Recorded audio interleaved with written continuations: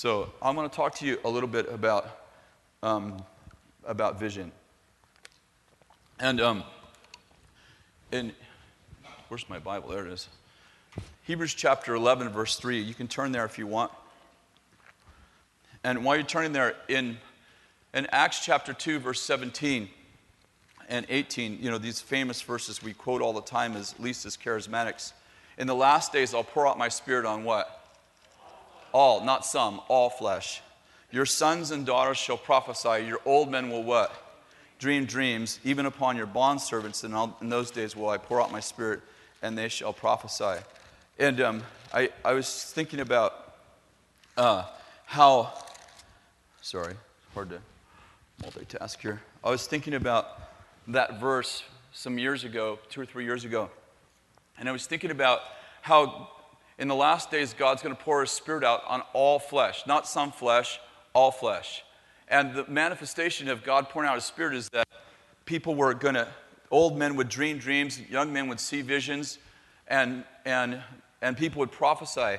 And, I don't think that He's talking about, in that scripture, that you're going to go to sleep and have a dream. I don't think He's talking about that old men are just going to go to sleep and have a dream. I think He's talking about the fact that old men are going to begin to dream again.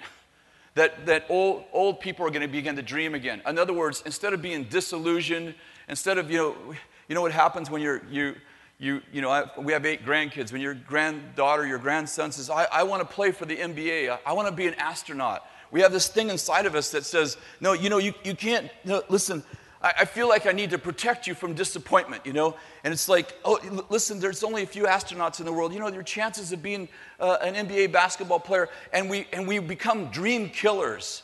And yet God says, in the last days, I'm going to pour out my Spirit, and even old men are going to begin to dream again. And I really believe that there's something about this outpouring that causes us to be able to believe that we were born to make a difference. That we were born to change the world. And I believe that when you hang around Jesus, something happens to you. When the disciples hung around Jesus, they all argued about who was the greatest. All of them. In fact, the argument got so bad, James and John got their mother involved. Do you remember that? And James and John's mother said to Jesus, can you grant me one wish? And Jesus said, what is it? Can you grant me the wish that my sons, James and John, would sit at your left and right hand in the kingdom? And it says that when she asked that question, it says the rest of the disciples were indignant. You know why they're indignant? Because they didn't think about getting their mother involved. There's something about hanging around Jesus that causes you to feel like you were born to make a difference. I'm telling you, I feel like there are people, they go in the prayer house. We have this 24-hour prayer house, and I love it. It's awesome. I believe in prayer. But if you don't come out of that prayer house full of hope, you didn't talk to the right guy. I'm telling you, I am so tired of fear and people prophesying fear, people releasing fear over the nations. Listen, it doesn't take any faith at all to listen to CNN and get your prophecies from CNN.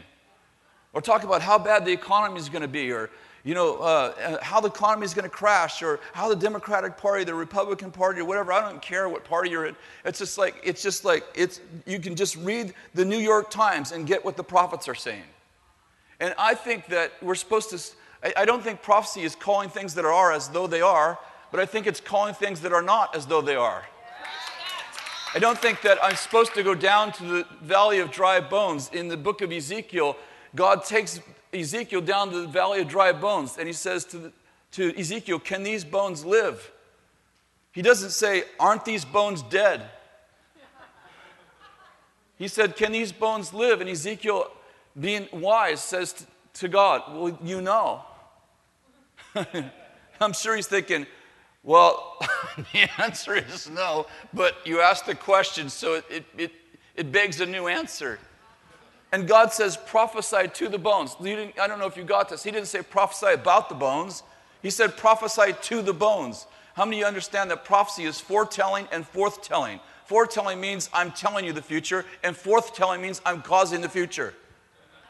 And he begins to prophesy to the dry bones. He doesn't say, oh, that skeleton right there, that was Johnny. And Johnny was 18 years old. I don't know where we get this kind of prophetic ministry, but that's not the prophetic ministry of the Bible. He didn't say prophesy. He didn't say give a word of knowledge. How many bones are there? Ezekiel, was that a woman or a man? Well, I believe. No, he said prophesy to the bones. And he begins to prophesy to the bones. And the bones stand up. And he said prophesy to the sinews and prophesy to the flesh and then prophesy to the breath. And suddenly a mighty army arises from the dry valley of bones. And I think there's just something about moving out of what you see with your eyes and moving into what you see with your spirit. And you begin to, how many of you understand that your words become worlds and history becomes his story? There's nothing powerful or prophetic about talking about what is. There's nothing powerful about listening to Sean Hannity and repeating it as a prophecy. And I'm not against any of these people. President Obama, I don't know how anyone feels about anything politically, but I just believe we're supposed to love people. And if he's a people, I believe you're supposed to love him. That's just my opinion. I could be wrong, but I thought I was quoting Jesus. So, and I want the best for people. So I respect my president. Even if I didn't vote for him, I still respect him. I still want the best for our country. But I don't stand back in our country and say, well, look at how, the debt's going to be this, it's going to be 13 trillion, it's going to be 20 trillion, it's like, you can keep saying that. I don't know what you're helping. I don't know how you're helping. What storm did Jesus not stop? What funeral did Jesus not ruin, including his own? What person that came to Jesus did he not heal? It's just like we're not called to be normal. Paul corrected the Corinthians and he said, you're acting like mere men. Stop acting human. You were called to be supernatural. Naturally supernatural. You're children of God. How many of you believe you're a child of God?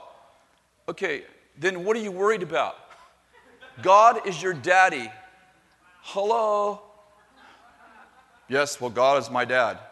I'm all stressed out. How could you say that God's your daddy and be stressed out? The guy how many of you understand that you are the house of God? You're like a mobile home and he's always home. Everywhere you go, God goes with you. What are you worried about? Well, I could die. You're going to heaven. As my friend says, you can't threaten me with heaven. I was on a radio show yesterday in Denver, just as a call-in show. They do it on a telephone, so I didn't go to Denver. I was on this radio show, and this guy calls in, and he says, I've heard, Denver is the graveyard of prophetic ministry, and he's going on and on about how hard it is in Denver and how we have this, there's this demonic spirit over Denver, and I'm finally like, hey, what's your question? He said, what do you think about that? I said, I think you got a big devil and a little God. I thought Jesus got defeated. I thought that Jesus defeated the devil on the cross. I don't know how we create a theology that re-empowers a disempowered devil. I'm not afraid of the beast. He's afraid of me. I'm not afraid of the Antichrist. He's afraid of me. It's true at all times that if I submit to God and resist the devil, he runs from me. Anything else is not the Bible. I don't know why we create eschatologies that re-empower a disempowered devil. Jesus defeated him at the cross once and for all. Jesus said in Matthew 28, all authority has been given to me. That would mean someone has none. Somebody has no, listen, if I have all the pie, then that would mean Danny has none. Are you with me? I know, looks like I ate all the pie. So if Jesus says, I have all authority, that means somebody has none. It means you're running from somebody who has no authority. And you're also building doctrines around somebody who's powerless. It's an illusion. Wizard of Oz, man behind a curtain. Are you following me at all? And so I think that part of the signs of the times is that we begin to dream again. We live in the last days, which are called great and glorious. And what's the sign of the last days?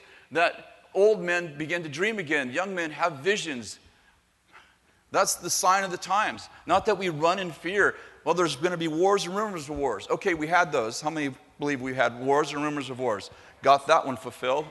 There'll be earthquakes and famines. Did we have those? Fulfilled, checked off. Have we discipled all nations? Make disciples of all nations. Have we done that? Okay, not checked off yet. Have we done greater works than Jesus? John 14. That one checked off? No. How about Jesus' prayer? Our Father who is in heaven, hallowed be your name. Your kingdom come. Your will be done on earth as it is in heaven. Has that prayer been fulfilled? No. So I would say that we still have some more signs of the times to come. The ones that are left seem positive to me. It's just a thought. At least I'm having one. You know, Jesus didn't say, Isaiah didn't say, arise and reflect. He said, arise and shine. He didn't. We're not called to be the clone zone. You know what I'm saying? Isaiah 53, all of us like sheep have gone astray. All of us like sheep. He didn't say like dogs or cats. He didn't say like all of us like cats have gone astray. He said like sheep. You know how sheep go astray? They watch each other's butt and hope there's a shepherd up front. Well, Mildred, 99 sheep can't all be wrong.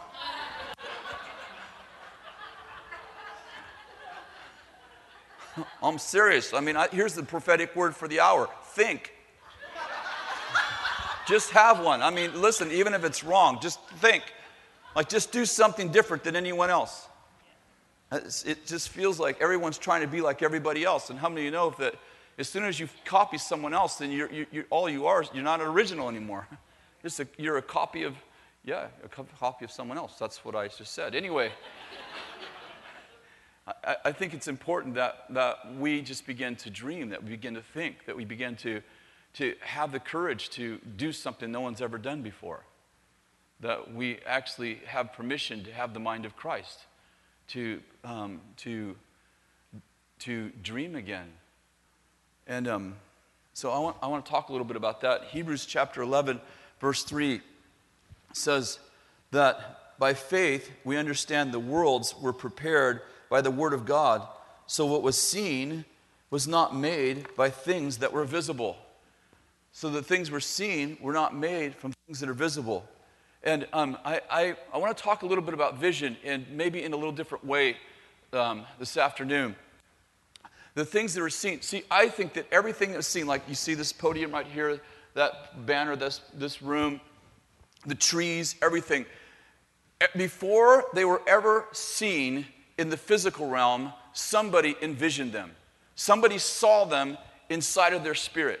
As a matter of fact, God said that we were made in His image and in His likeness. In His image means what God imagined we became. Are you with me? And so I really believe that it's important that we understand that everything begins in vision form, that God talks to us in pictures. And when I say vision, some of you are thinking like, well, I've never actually seen a vision. Yes, you have. Like, just close your eyes right now.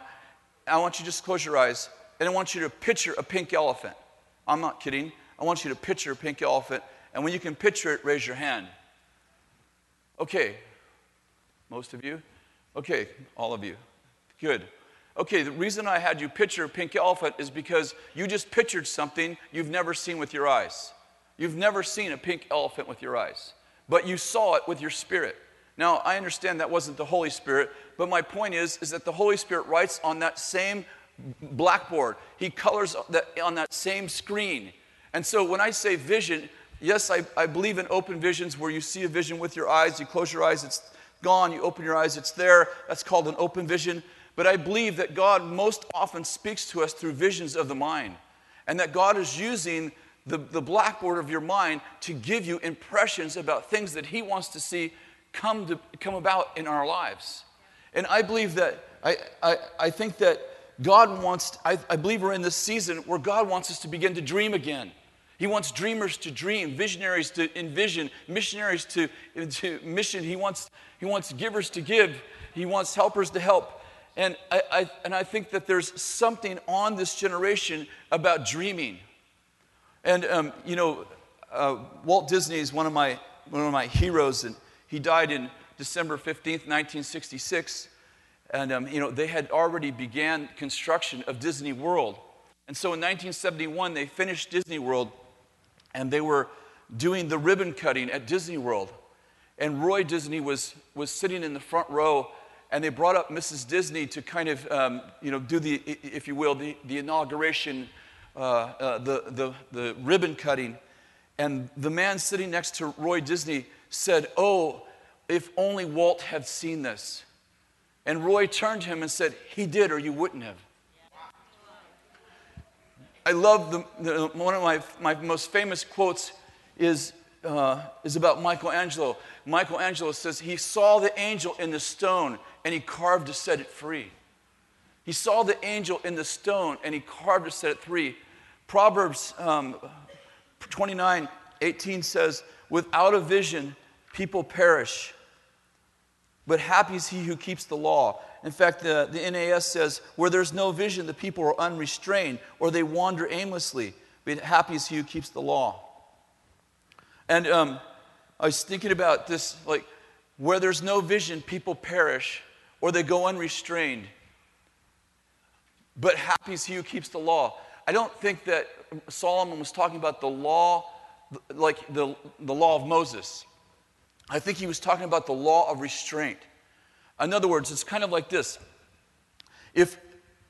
I don't think that you ever create a positive by motivating people with a negative. Like, I don't think you can punish people into purity. We have an organization called Moral Revolution. I don't think you can punish people into purity.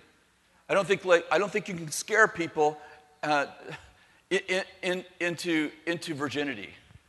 I think those days are over. I mean, you say to young people, "Hey, that could kill you." They're like, "I don't care if I die." Or, "You can go to hell. You're going to go to hell if you do that. My friends will be there." I think we have to rethink the way that we approach the world. So Proverbs, I don't think, like, if you're fat, I don't think you get skinny by hating being fat. I think you go to the gym the first day and you go work out, and the next day you come home from the gym, what happens? You're trying to move. See, I don't think hating being fat is going to get you back to the gym. See, without a vision, people perish. See, I think that you need a vision for a great body. If you have a vision, if you can catch a vision, if you say, "When I get done working out after 6 months, I'm going to look like this." It's vision that gives pain a purpose. Without a vision, people perish, but happy is he who keeps the law. What's he talking about? He's talking about the law of restraint. I will restrain my options to capture this vision. I will eat less. I will eat right. I will work out every day. I will restrain my options. I will not eat ice cream because I have this vision to have this great body. I think that the world is full of, "I'm going to punish you if you don't." I think the prophets have caught on to that. I don't know if you realize it, but you live on the West Coast. Of the most more negative prophecies are about the West Coast than any other place on the planet. You guys are inherently wicked. And I'm included in that because I live on the West Coast too. I wrote to one of the prophets who was my friend. I said, "Stop helping us." It's like we're going to scare you into righteousness. It's like you guys, you got pornography here, you got homosexuality here, you got, what else do you have, And I was in a prophetic roundtable this last year with a bunch of famous prophets. So there was 42 of us in the room. I wasn't the famous one, of course. And one of the prophets, and it was 3 days long, 10 hours a day for 3 days. And they would have a subject, and then different people, they would come and share for half an hour on a subject, and then different other prophetic people could stand up and share what God showed them about that. And one guy stood up, one of the very famous prophets who you probably would know his name, and he got up and he said, "I believe that God's bringing back the days of Ananias and Sapphira." I raised my hand. I'm like, I agree with him. They kind of looked at me because they know, like, I'm not in that camp at all. And they're like, look at me. And I said, wouldn't it be cool if God only took 2 people's lives prematurely and thousands lied? Like, think about it. In our church, we have, 4,000 or 5,000 people. If God killed everybody who lied in our church, who would be left? I think it'd just be Bill and I. And I'm not sure about Bill.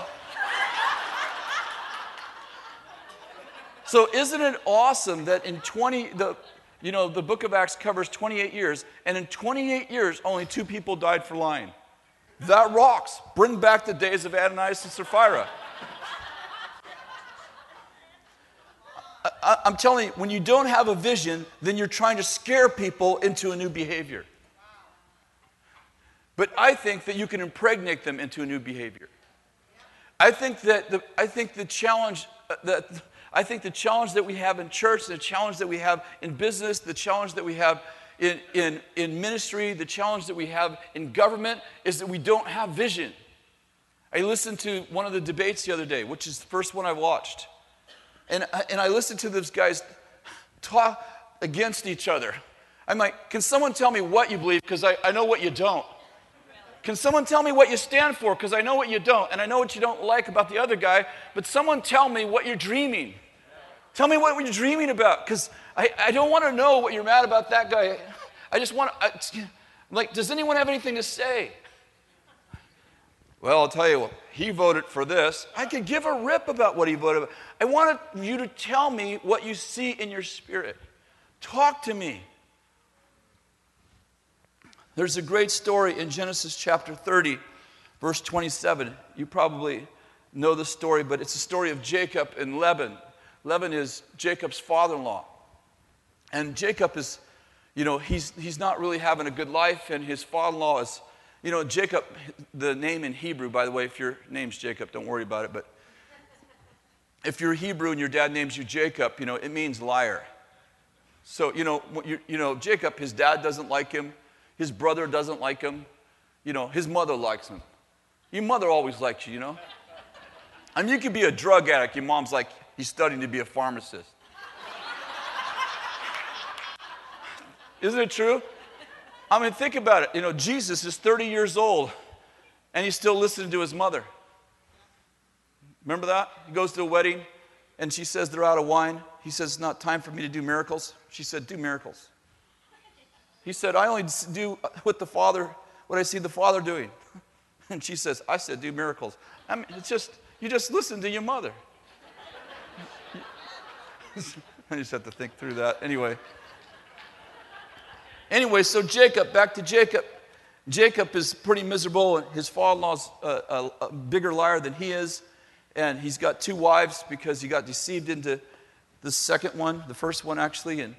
And so he's worked for his father-in-law for 14 years, and his father-in-law is a really good Jewish businessman and realizes that Jacob's making him rich. So Jacob says, I'm leaving. And his father-in-law says, listen, if you stay, I'll give you a signing bonus. This is kind of the Message Bible on steroids. And Jacob says to Laban, it doesn't matter what deal we make. You have changed my deal 10 times. How many of you have ever played games with people, and every time you win a hand, they change the rules? Yeah. And his father-in-law says, no, listen, you name the price, and I'll pay it. And Jacob says, okay, I'll take all the spotted and speckled sheep and goats. You give me all the spotted and speckled ones, and if they're solid color, they're yours. If they're spotted and speckled, they're mine. And his father-in-law says, well, that's good. Okay, that's fine. And I'm sure Laban's probably thinking, man, Jacob's stupid. And then Jacob does something really strange. Do you know this story? He takes branches and he carves spots and speckles in them, and he takes them down to the watering hole. And when the strong sheep and goats are mating, he puts the branches, the spotted and speckled branches, in front of the strong sheep and goats. So when they're mating, what happens is when they're mating, they reproduce spotted and speckled sheep and goats. So over a period of a short time, all the sheep and goats that are dragging a leg and got a bad eye, they're all Laban's. And all the strong sheep and goats, they're all Jacob's. And one day I realized that that's not a lesson in agriculture. This is actually a spiritual truth hidden, if you will, in the sands of time. See, you don't reproduce what you want to reproduce. You reproduce what you envision at the watering hole of the reflection. Like, what do you see in the mirror of your life? You always reproduce what you see in your imagination. In other words, Proverbs put it like this: as a man thinks in his heart, not his mind, in his heart, so is he. Are you following me? In other words, I believe that when you envision something, you give birth to it. When you envision something, you give birth to it. And I just said this to our second-year school ministry. I teach on leadership the whole year for school of ministry, second-year school ministry. I teach on leadership for the entire year. And yesterday, or Wednesday, I said to the students, the difference between a good leader and a great leader is a good leader knows how to get you pregnant. A great leader knows how to get you pregnant with vision. See, something happens when you can see it inside of you. There's something inherent about humanity that when I can see it, when I envision it, I want to give birth to it. Like the sheep, when I see it, I want to give birth to it. Like God, He created us in His image and His likeness. What He imagined, He gave birth to. Mary, the mother of Jesus, hears a word from an angel who says, you're going to be pregnant, you're going to be a virgin, you know the whole story.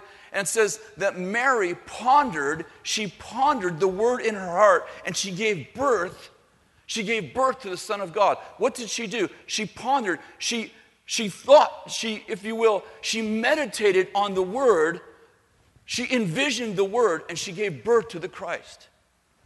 She was a virgin. Not through sex. There was no sexual act in the birth of Christ. Now, I'm not saying if you picture a pink elephant, you're going to give birth to it or something. I'm simply saying that if you realized how powerful your imagination is, how like the New Age movement knows all about it. They're doing all this weird stuff with it, and yet it was God. It was God who says, as a man thinks in his heart, so is he. It was God who said that the things that are seen were made from things that are unseen. And so I'm asking you, what are you dreaming about? I wrote this: the imagination is the womb of the soul where thoughts germinate. We are expecting the world, we are expecting, but the world will remain unaware of it until we start showing. Yet we are in labor for what we cannot describe. Let me just say it again. The imagination is the womb of the soul where thoughts are germinated. We are expecting, we're pregnant, but the world remains unaware of it until we start showing. Yet we are in labor for what we cannot describe. I love this. Sometimes we have something, we've seen something in our heart, but we can't put it to words. I love Joseph and the way he works with Pharaoh, and Daniel, the way he works with Nebuchadnezzar. It's so amazing. Nebuchadnezzar has a dream. Think about this for a minute. Don't you think Nebuchadnezzar probably had many dreams? Don't most people dream? Yes? Nebuchadnezzar has a dream, and he has this dream of this statue, remember that? And then some years later, he has this dream of this tree with all the birds in the air, this tree. He has a dream of the statue, and he doesn't know what the dream is. No, start over. He doesn't know what the dream means. Now, I would just like to suppose that Nebuchadnezzar's had many dreams, but somehow he knows that this dream is somehow related to his future. It's a weird dream about a statue and about golden head and all the way to the potter's feet. You know the story. This weird dream. He's willing to kill all the wise men in Babylon if they can't tell him the dream and tell him the interpretation. What am I saying? It's like, isn't it amazing that God takes a man who doesn't know him, gives him a God dream. Like the answer for his kingdom's in this dream. I even like Pharaoh's dream even better. He has a dream of fat calves and skinny calves, and the skinny calves eat the fat calves, 7 of each, and you know the story about that. And here he has, what a weird dream. Most of us are like, wow, bad pizza. But Pharaoh wakes up in the morning and he has this dream, and it says that Pharaoh was troubled because he had a dream of 7 fat calves and 7 skinny calves, and the 7 skinny calves eat the 7 fat calves. And listen, if I had a dream like that, I wouldn't think twice about it. I wouldn't even write it down. But what I'm getting at is that he has a dream that comes with conviction. And what I'm getting at is this: he doesn't know it, but he's been impregnated by God. God has told him, he's carrying a message in code about his future, but he doesn't know what it means. Are you with me? He doesn't know what it means. He can describe it to you. Hey, here's my dream. I had a dream about 7 fat calves and 7 skinny calves, and the 7 skinny calves ate the fat calves. Okay. Well, I know it means something. Well, how do you know that? I know it means something. I have this conviction in my heart that I have dreamt something powerful, but I don't know what it means. It's in another language. It's in hieroglyphics. But I am carrying a message that the destiny of my nation is being held in the balance of this dream, and yet the dream is given to me in a language I do not understand. And Joseph comes in and interprets the dream. And 7 fat calves, 7 good years, 7 skinny calves, 7 years of famine. Here's what you ought to do. My point is that I believe that Pharaoh's dreaming again. Pharaoh is dreaming again. Are you with me? See, think about this. Joseph has a dream when he's a kid. I'm going to be great. You're all going to bow down to me. Remember this? And then the sun and the moon are going to bow down to me. And his dad says, you mean your mother and I are going to bow down to you? He said the sun and the moon. But the Jewish mind understood that God speaks in parables. He speaks in symbols. The sun and the moon are going to bow down to me. And his dad's all, you think your mom and I are going to bow down to you? Joseph has a dream. He doesn't realize it, but Pharaoh has a dream. I don't know if you're getting this. Maybe I should be more clear because I don't know where you guys are prophetically. The world is dreaming. The church is dreaming. We are partners in destiny. If Joseph doesn't have a dream, Pharaoh dies in a famine. If Pharaoh doesn't have a dream, Joseph dies in prison. The world is dreaming. You understand? Pharaoh is dreaming. You go to many movies. I'm not, encouraging you to go to all, you understand. I'm not validating all movies. I just don't know you very well. Sometimes people take stuff I say, they put it on Facebook and YouTube. I'm like, oh, Lord Jesus, I don't even believe that myself. I take one little section of, here's a 30-second section of something Chris said. I'm like, oh, Lord Jesus, I was having a hiccup that moment. I'm not telling you to go to all movies. I'm saying you watch some of these movies and you're like, Pharaoh's dreaming. He doesn't know what he just said. And you watch this movie and you're like, you know what? He just made a movie, the fat calf, this is metaphoric, the fat calves and the skinny calves. He made a movie about his dream, but he doesn't know what his dream means. And I'm sitting in the movie and I'm like, this is what the dream means. He just dreamt of his future and he doesn't even know it. And I'm telling you, Pharaoh is dreaming again. The world is dreaming. The movie 2012, it's about the end of the world. It's true. The world's coming to an end. And the kingdom is coming. This clarity, the world's not going anywhere. It's changing governments. Jesus said, make disciples of all nations. It's 2012. It's the year of government. It's the beginning of the kingdom coming in a new dimension.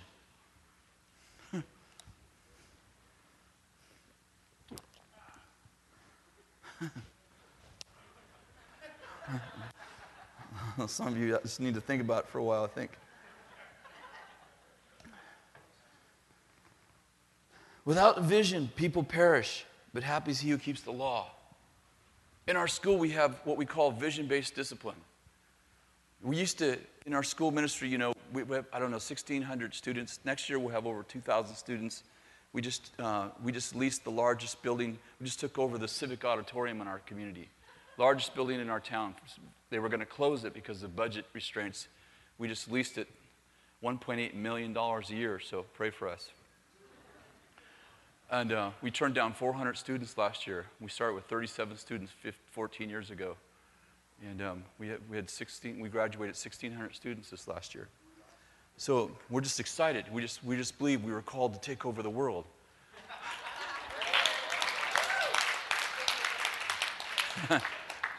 I mean in a good way, it's like, just be careful because that's what our city thinks they're trying to take over Redding. The aliens are taking over Redding. See, the way we take over is like we serve. We serve into a place of leadership. We're there to help our city. But we have what we call vision-based discipline. And when we first started our school ministry, the students have to, obviously simple things like we want to be a culture of empowerment. We want to be a culture of honor. And we don't want to be a culture of control. But the truth is like we need you to do your homework. Like you actually have to come to class. And we're not really good with you, like, sleeping with your neighbor. Like, that's love your neighbor part is not working out for us. And so, here we are. We're trying to, create this culture of honor and power and freedom. And at the same time, we need some things from you. And so we're trying to figure this out, right? We're trying to, it's an experiment. Like we say Bethel's one big laboratory. I said that in Asia, they laughed. It's like laboratory is a bathroom. I'm like, not a toilet. And so we just okay, if you don't do your homework, 8 times, you're out of school. If you don't pay your bill, and then, and every year we kind of increase the pain. Okay, and we're going to pull your fingernails off. We'll pull 1 fingernail off if you're 6 days late, and 2 if you're, it was like that. And then Danny Silk, entered our culture. And the first couple of years I said, would you come in and help us with our school? And so he's like, yeah. So for a couple of years he was part of our school leadership team. And his wife Sherry was also one of our leaders. But Danny would sit there like he does, just kind of quietly and listen. I talk until I decide if I actually agree with what I believe. I'm not committed to what I say until I say it. Then I'm like, no, that's not what I meant to say it. No, that didn't. It sounded so much better when I was thinking it than it did when I said it. This is a true story. This is probably a year ago. I think Danny was there. I was preaching this message, and I got this thought while I was in the middle of my message, which happens. I do think sometimes when I'm preaching, I had this thought, so I thought, man, this is the Lord. So I started teaching this whole thing, kind of a rabbit trail for 15 minutes. And then I got to the end of this rabbit trail, and I realized that actually what I taught wasn't scriptural. So this is on Sunday morning. And I go, all that stuff I just said? That's wrong. I don't agree with it. More people I said I was just externally processing. I thought it was the Lord, but then I realized the scripture is actually against what I just said. So delete that. Let's just keep going. Are people just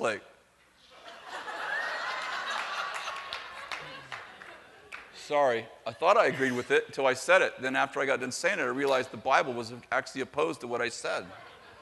I thought it was the Holy Spirit, but it wasn't. Get behind me, Satan. Let's just keep going. Okay. But Danny, came into our meetings, and he would just begin to listen, and he's like, so I thought this was a culture of honor and freedom and stuff. I'm like, it is. So, what's the torture chamber for? That's not a torture chamber. That's a tickle you to death chamber.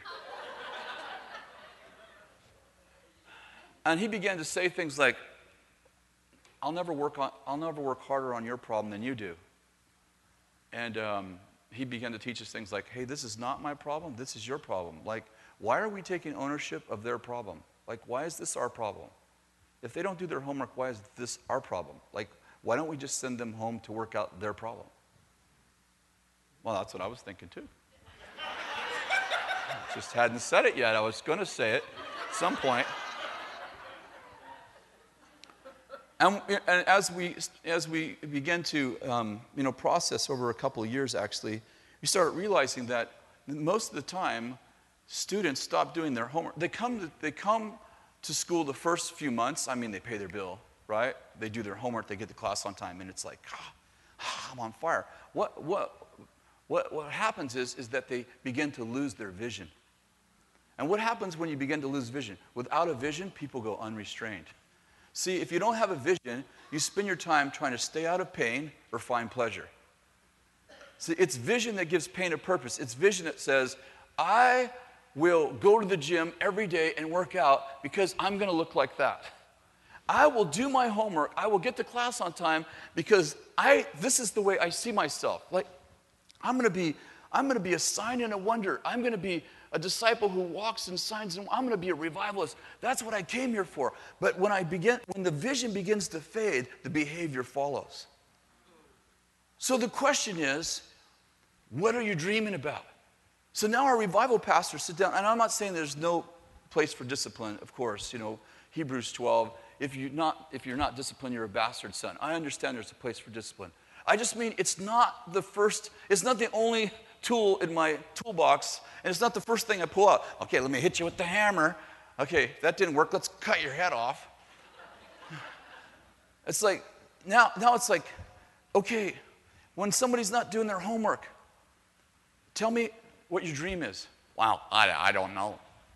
I don't know. But what did you come for school? Why did you come to school? Like, you spent $4,000 to come to school, and you flew here from halfway across the world, and you left your job and your family and everything. Why did you come here? I don't know.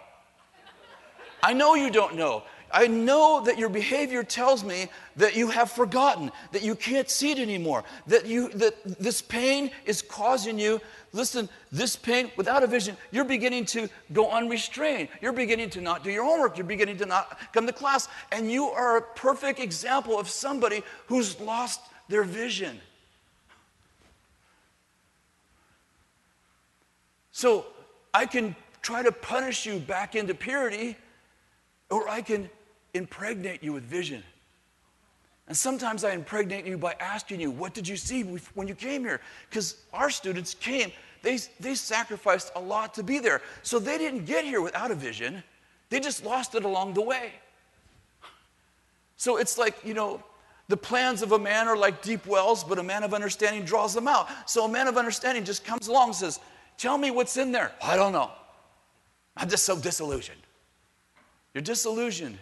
You're having an illusion instead of a vision. That's your problem. You're disillusioned. You're having an illusion, and you need a vision. What did you see when you came here? Why did you come here? I can't even remember. Well, it was only like 6 months ago, so just think back. And pretty soon, what happens is a man of understanding begins to draw out what's in there. We can do it with our teenagers, right? We can do it with our young people. And they start to act crazy and like, my son's always just been a straight A student, and now he's flunking out. Now he's like, well, what's the problem? Well, there could be lots of problems, but if he doesn't have a vision, he's going to go unrestrained. We have an organization called Moral Revolution. It's dedicated to moral purity. One of the things we say to our people is like, why do you have a sex drive years before God wants you to have sex? Well, I don't know. I guess he's a killjoy. Like, let's just put all these hormones in him and then watch him and tell him no. He just enjoys trying to kill me. It's like, no, listen, the value of your virginity is in the blood, sweat, and tears it takes to get your virginity from the battlefield all the way to the honeymoon suite. So on the night that you lay with your lover, you have something to give them that you had to fight to keep. The greater your sex drive, the greater the trophy you present to your lover on the honeymoon night. Are you with me? So we teach young people, listen, you got to figure out who you are before you figure out what you do.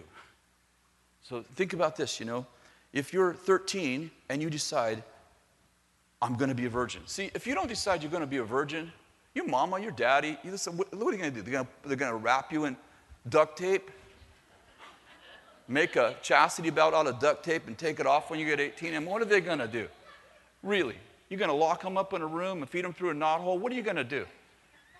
Well, you know what? If you have sex with someone, you could get STDs, you could get HIV, you could get, you could go blind. People go blind, Yeah, your father's wearing glasses.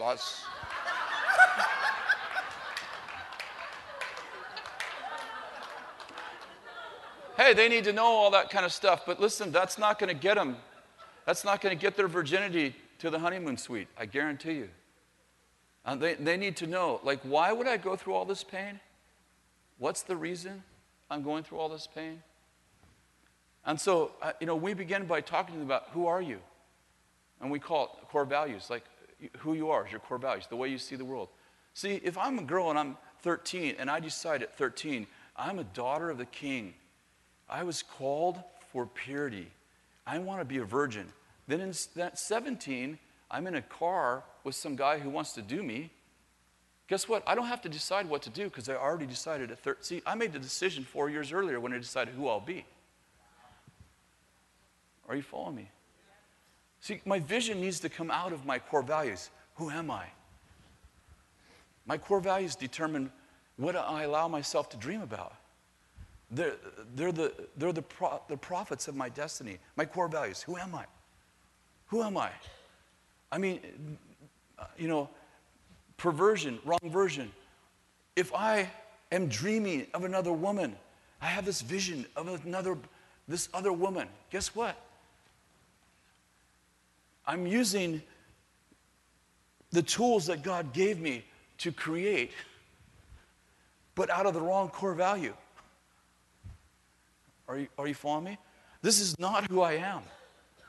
And so my core values create the boundaries in which I allow myself to envision. Are you following me? So you should write this down. Write down. Core values are who. Write down, first of all, write who. No, who, yeah, thank you. All right, we're all owls. That's who we are. We're an owl.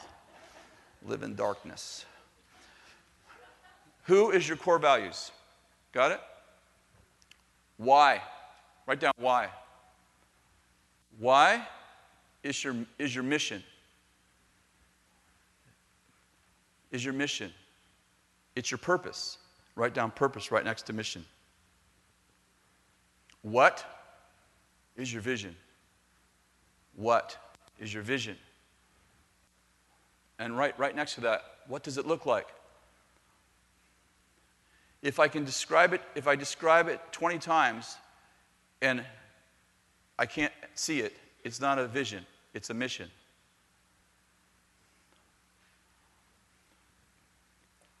Write down how.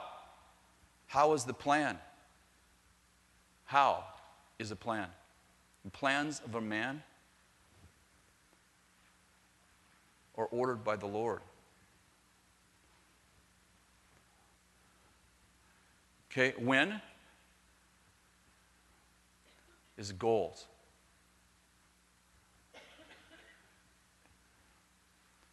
And goals are accomplishments with a date. No date, it's not a goal, just a pipe dream. I want to take just the next few minutes and talk about this part.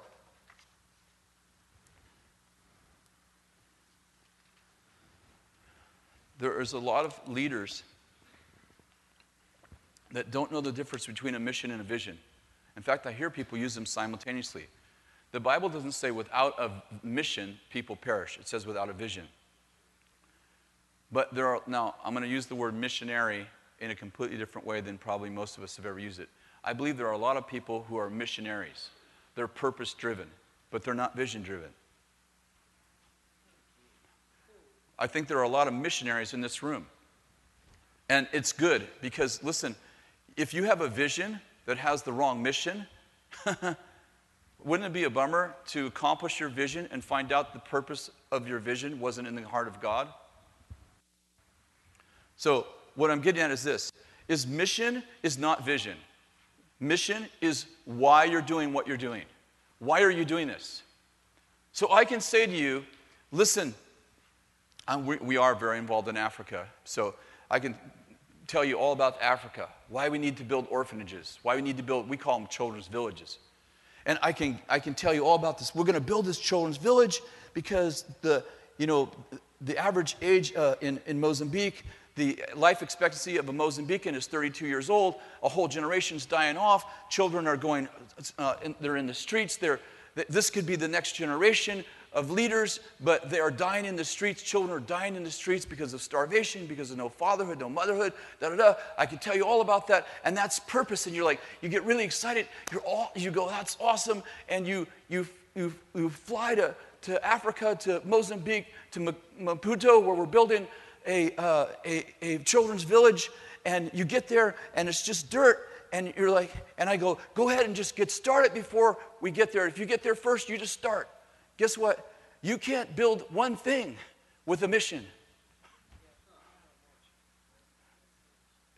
If you set up a wall, the chances that it's in the wrong place are about 99%. See, until you see it, until you have a vision, are you with me? Until you have a vision, you really can't help. So mission will get you there, but vision will keep you there. And I listen to leaders, marketplace leaders. We work with a lot of government leaders in countries. I hear from the podium, I'm telling you, like, I'm not trying to be political, but there are so many politicians, if they actually just had more than a mission, if they could actually paint a vision, people would get impregnated. Because I told our leaders, I started to tell you this, the difference between a good leader and a great leader is that great leaders know how to take their vision and impregnate other people with it. And once people see it, they want to give birth to it. Are you with me? What's the secret of getting people to follow you and to accomplish something together? Learn how to get people pregnant with vision.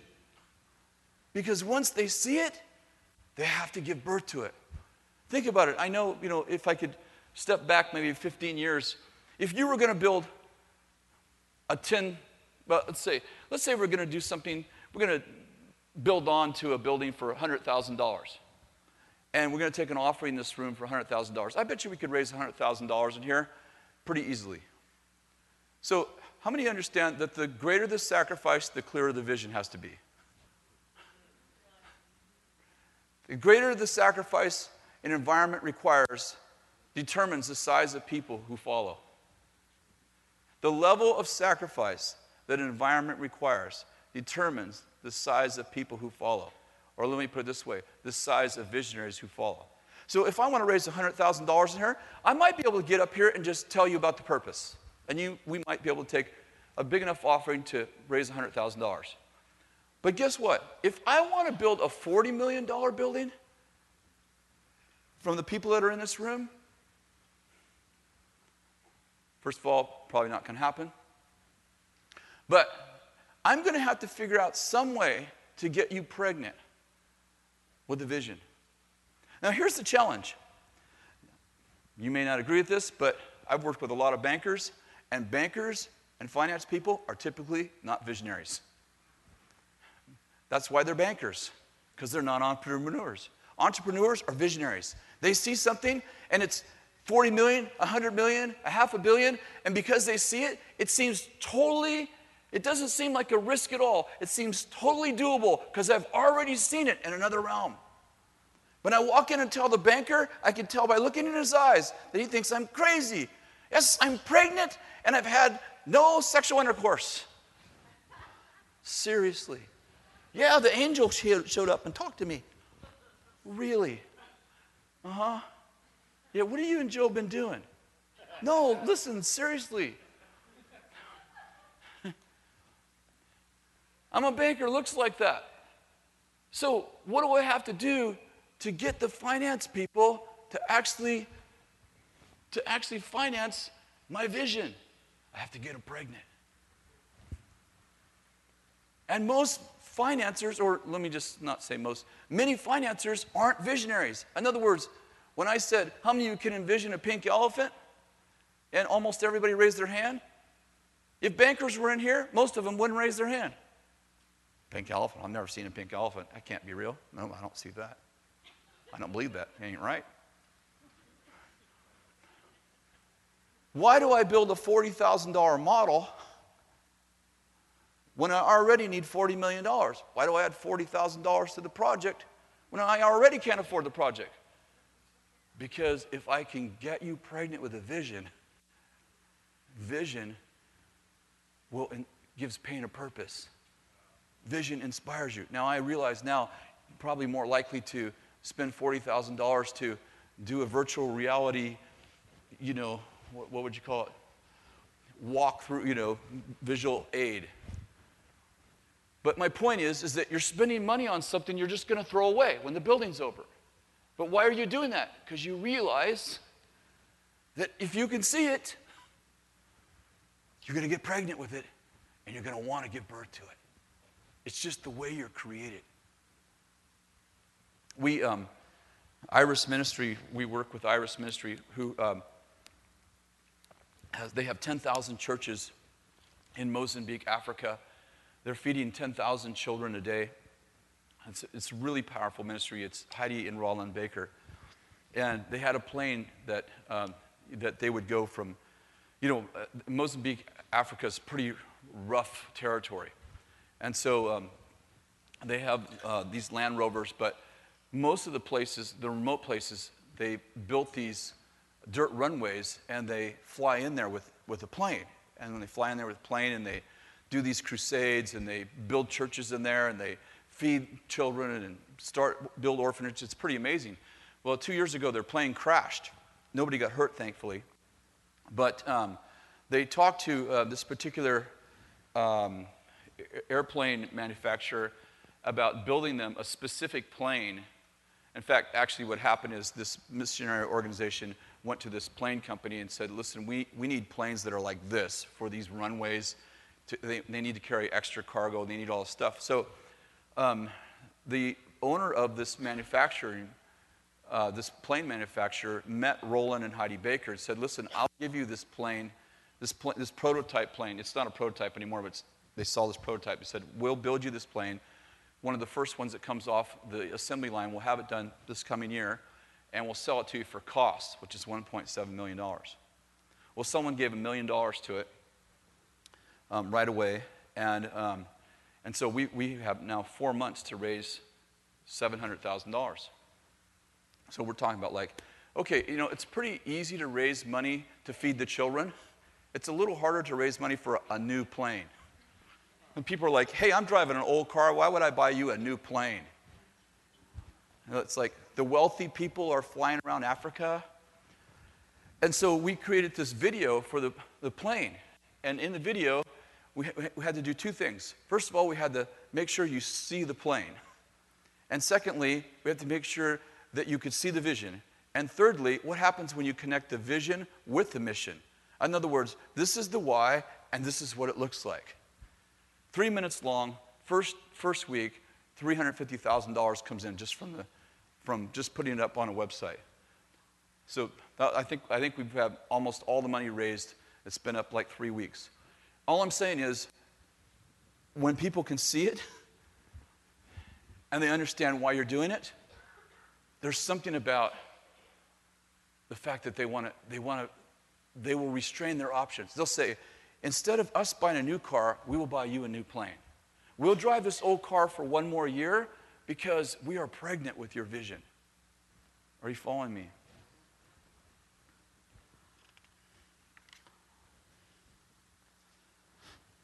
George Bernard Shaw said, you see things as they are and say, why? I dream of things that never were and ask, why not?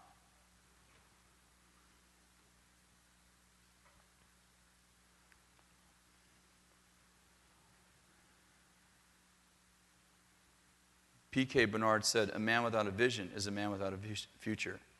A man without a future will always return to his past." Danny brought that to us first, I think. You want to inspire people, get them pregnant. Two things I want to finish with. First one is, what are you dreaming of? What are you dreaming about? Probably 2/3 of our students, I say, "What do you dream about?" It's like, "Well, I just don't know." I'm like, that's not a good answer. You need to have a dream. And then once you have a dream, you better have a dream. You better be dreaming so big that you can't finish it yourself. You better be dreaming bigger than you. So the next question is, how are you going to get people pregnant with your dream? I want to read you just part of Martin Luther King's speech. And I want you to see if you can pull out, if you can draw out of this speech why Dr. Martin Luther King was able to lead a revolution. Listen to this. "I have a dream. Let us not wallow in the valley of despair, I say to you today, my friends.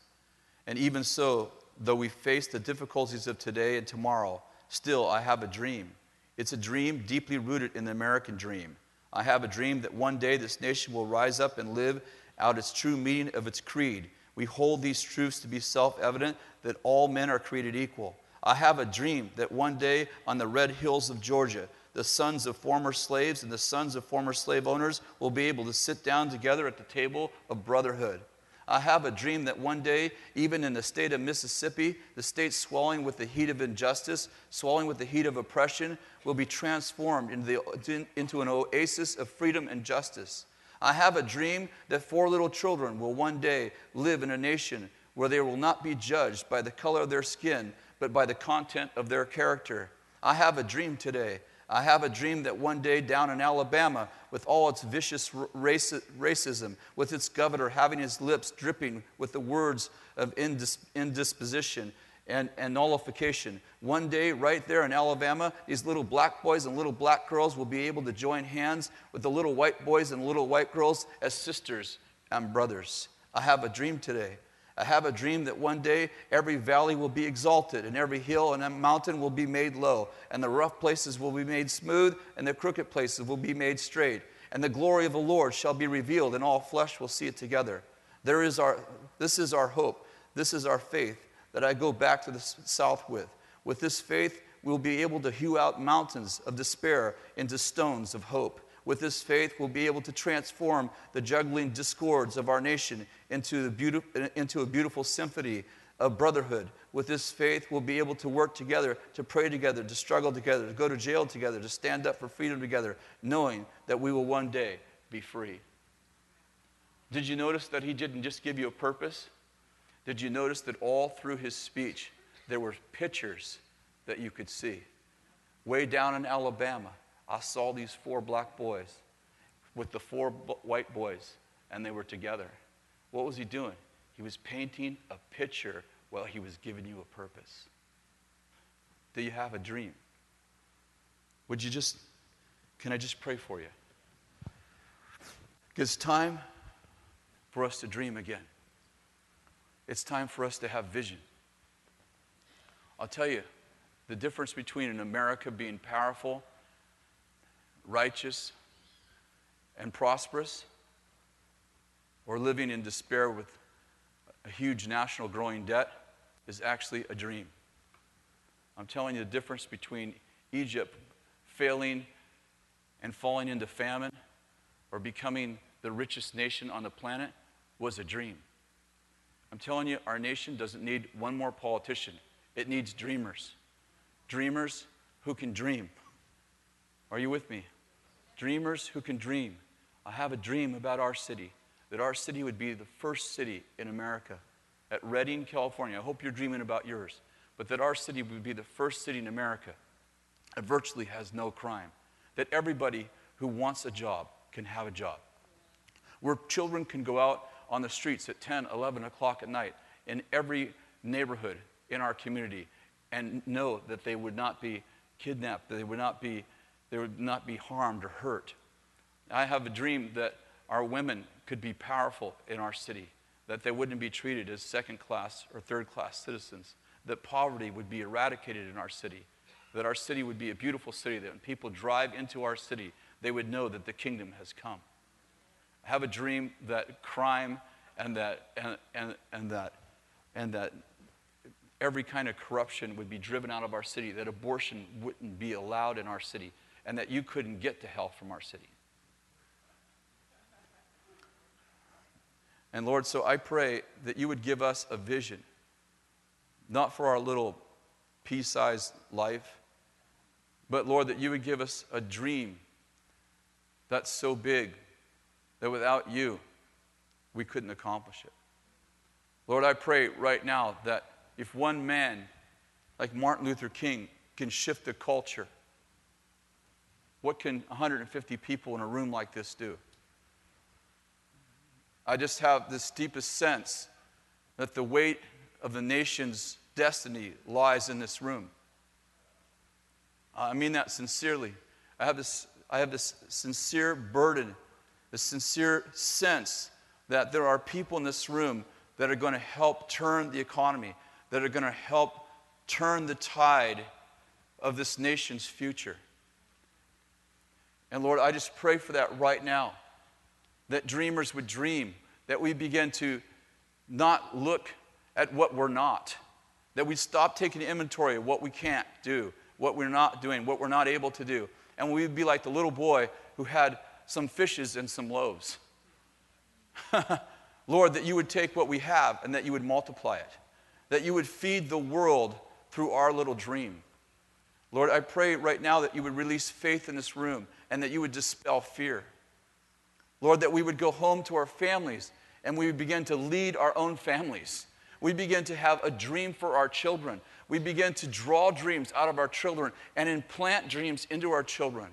That our children would realize that they were called to be history makers. They were called to be revivalists. They were called to be people who make a difference and who are called to significance. Superman, Spider-Man, Wonder Woman. Our children were called. They're being summoned by cartoons. Their destiny is being summoned by cartoons, but not by their parents. Yeah, the reason why television is having a greater effect on children than parents is because television dreams. And their parents have stopped dreaming. Lord, let us stop complaining and start dreaming. We just release that over every single person in this room, that we would leave this place today and that we would leave this conference with the sense of destiny. I was born to make a difference. I was born to dream.